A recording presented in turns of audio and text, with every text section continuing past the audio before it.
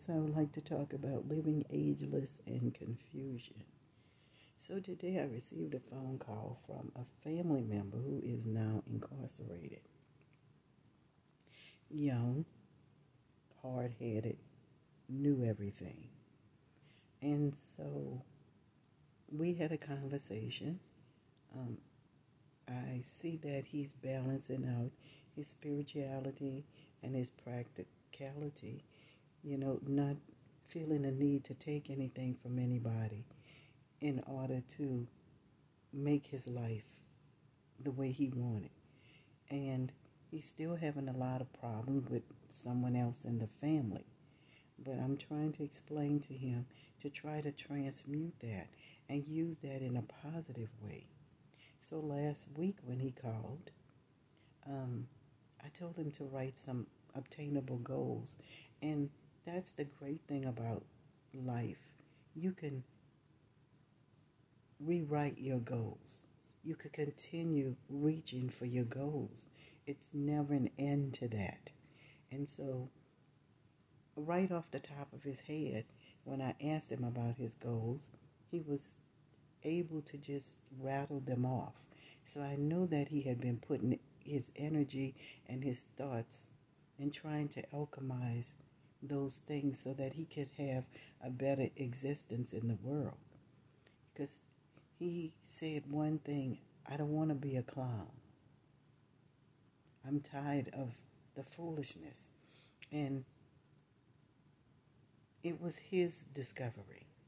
It was not about me saying what you should do and this and that, because I know in the past when I was trying to tell him what to do, giving him instructions, directions, he didn't want to have any part of that. But because he's had to have these very hard lessons, and he was very clear. He said, I don't want to lose you in my life because you've been so helpful. And that made me feel good, because maybe I needed to hear that today from someone who has been so belligerent for no reason, but now he's been able to hold himself accountable to hold himself to a higher standard, which is very good, because I could hear his confidence. He could still not be totally there, but I can tell that he's been talking with people in groups and he's been hearing a lot of their mistakes, and it is allowing him to see how he can navigate through there and come out on the other side a better person. I was very happy to hear that today. Nobody wants to stay stuck. And him being angry with people was keeping him stuck in that dirty bubble, because it wasn't a good one at all. But I am not here to judge people. People bring judgment upon themselves. And so he did these things. It's very easy to point and say other people caused this or caused that, or this person or that, not holding yourself accountable. But what you put out is what you get back. And I was, sharing some of those things about when I was being on the farm and how important it is to pull up those weeds in order to plant good seeds. It's very important. Nobody can do that for you. You have to do your own work. It's very easy to tell people this is what this and this is this, but you have to do the work. And that's what it's all about. And I explained to him how important integrity is. That is very important. But he's picking it up. And I'm very happy that he's been writing. He's a very good writer. So maybe his journey will lead him into being able to interpret stories to help other young people, because that's what the cycle is. It's not about putting people in captivity and making them fall at your beck and call. That's not what that is. You walk your own path. It is your path. And I was clear to let him know sometimes your path is very lonely. The people that he is still struggling through of things that they did to him, because sometimes, like I told him, it could be imagined. Some of the things maybe didn't happen the way you thought they happened,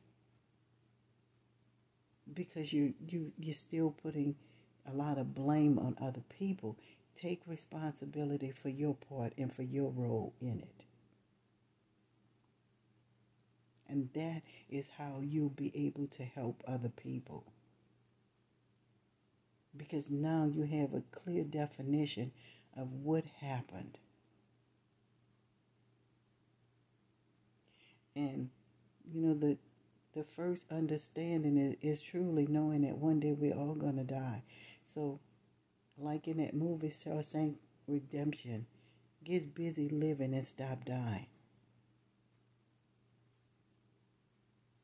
Once you realize one day you are going to die, you will begin a life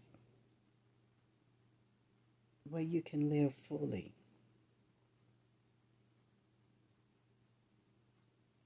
And stop saying what other people did to him. He's got to figure that out and start realizing self-love is going to conquer it all. It will conquer it all. Being self-aware and standing in his own power and truth. It's okay if sometimes people don't get you. That's okay. That's their prerogative. But he assured me, don't worry about him. He's okay. And I believe it. I can feel it in his voice that he's not the person that he was not even a couple of months ago. He was still very angry. And because I didn't pick up the phone right away, and he was upset. But I noticed today it was much more calmer. He's sailed to calmer waters. And I think at some point we all need to do that, because staying tied up in his head like that, it kept him a mess.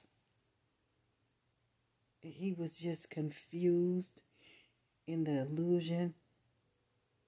And from one minute to the next, you did not know what to expect with this individual. He was just all over the place. But now I could actually hear him having a clear conversation. And it started with him. It started with the man in the mirror. When he looked at himself,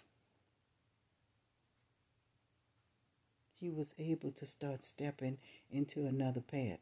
I'm not 100% sure that he's 100%. Because sometimes when people are incarcerated, they will say things and convince you of some things. But that's my part, for me to have that spirit of discernment. Because that is really real. That is something that we all carry in our toolbox. And we should at any point pull it out and have a spirit of discernment. Know if to go or stop. Go up or down. So that's what I'm trying to tell him. And I think he's getting it. But I just want to say this to people. Don't get discouraged when these young people just kind of fall. And, just know that when they come back around, because if they don't come back around in a young age, that's what he's seen. Older men trapped in this system, systemized, and he made him look at himself, because that's what it's all about. A lot of times people reflect what you need to work on in your own life. And that's what I told him. Sometimes when he would get angry about certain things, I would tell him, sometimes people are reflecting to you your mistakes in life. You were on a path to going to college and doing great things, and I reminded him that he's an awesome young man. He's going to do great things. Because that's not my place to judge. Judge not, for he shall be judged. And so you have to always think about that and be very mindful of that. But I feel like he is coming out. He had to go this all the way and hit that rock bottom and learn to hold his tongue. Because that tongue is the smallest member of the body, but it ruins so much. It really does. And I feel like that's one of the things he's learned to listen. And I learned that from a Quaker that I met, which I thought Quakers were on television, but they didn't talk a lot. And when they prayed, they just sat quietly. And it was a skill. They were great listeners. And I feel like I used to talk to him about that, but I feel like he's at that point now. He's learning how to listen better. So, in closing, I would like to say, my divine, salute your divine. Namaste.